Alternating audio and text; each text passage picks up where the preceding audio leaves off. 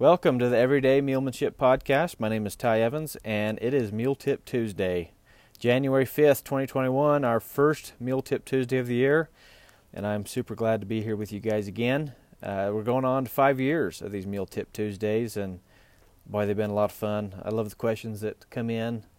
I like the topics that come across these things, and we have a lot of fun. So I'd like to thank our sponsors. We got Western Mule Magazine, Ben and Anita Tennyson. They are just great, and they do a good job with their magazine. And if you didn't know, I've actually been writing for them for about 3 years now, going on to 3 years. So it's a lot of fun. Great magazine. Make sure you tell them thanks for sponsoring these podcasts for me. All right. And we got another great sponsor this week. We got the Boyd Ranch Mule Ride. This is a lot of fun. We actually have a clinic in conjunction with the Boyd Ranch Ride. And this is just outside of Wickenburg, Arizona.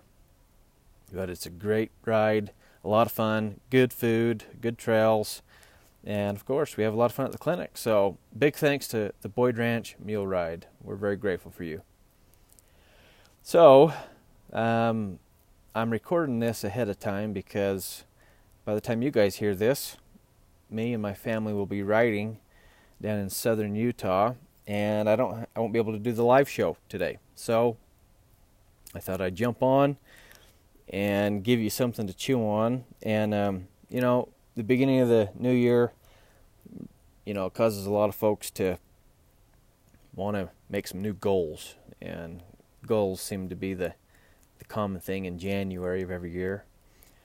For me, instead of so much talking about goals, I want to talk about habits.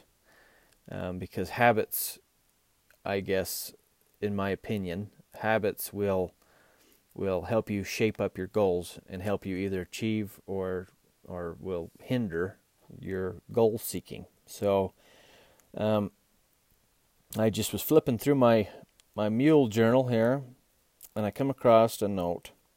And I don't know if this is something that I heard somewhere or if this is something that I just wrote down myself.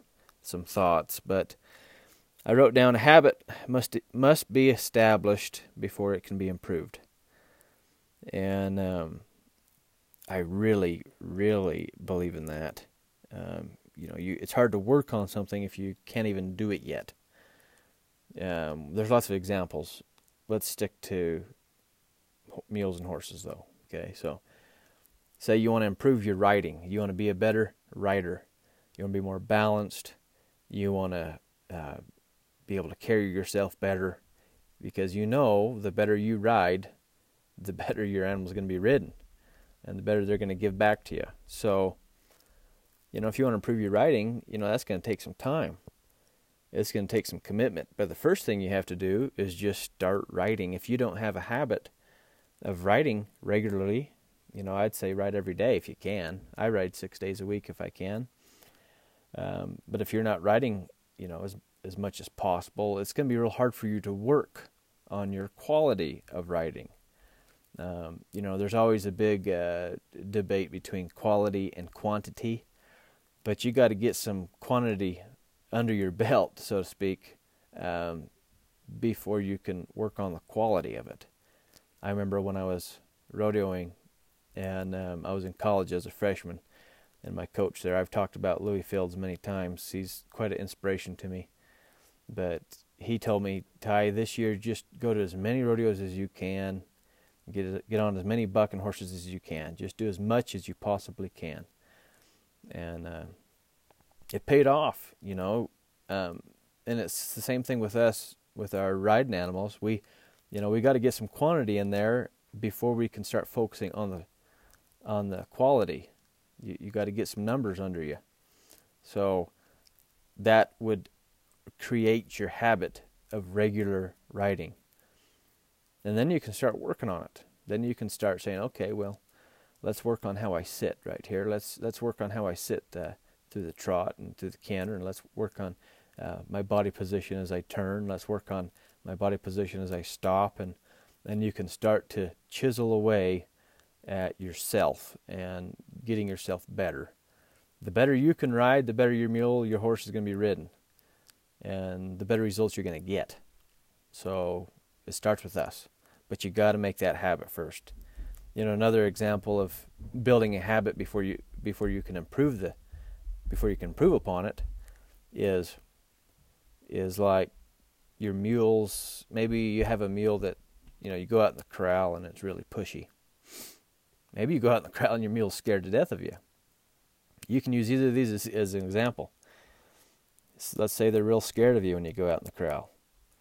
Well, you're not necessarily gonna fix it that day.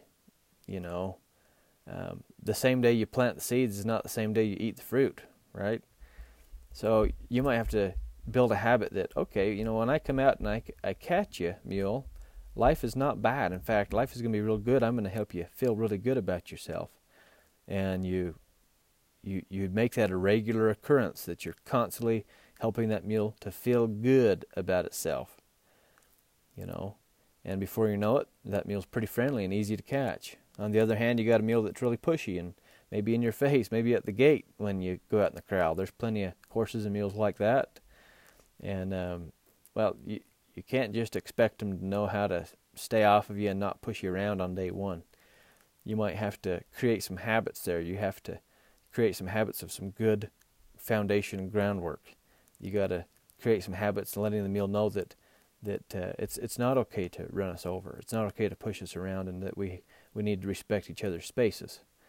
But it takes time. You got to create the habit first. So that's my tip for you guys today, is a habit must be established before it can be improved. And hopefully, whatever your goals are with your horses and your mules and your donkeys this year, whatever goals you have, whatever habits that you want to improve upon, hopefully you can get those built first and then get to working on them.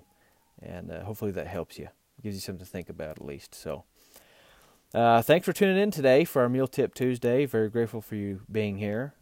If it's not too much to ask, if you have time, I'd be so grateful if you would leave us a 5-star review, and be sure to tell your friends about us, and hit the share button. So thank you so much. God bless, and we will see you next week.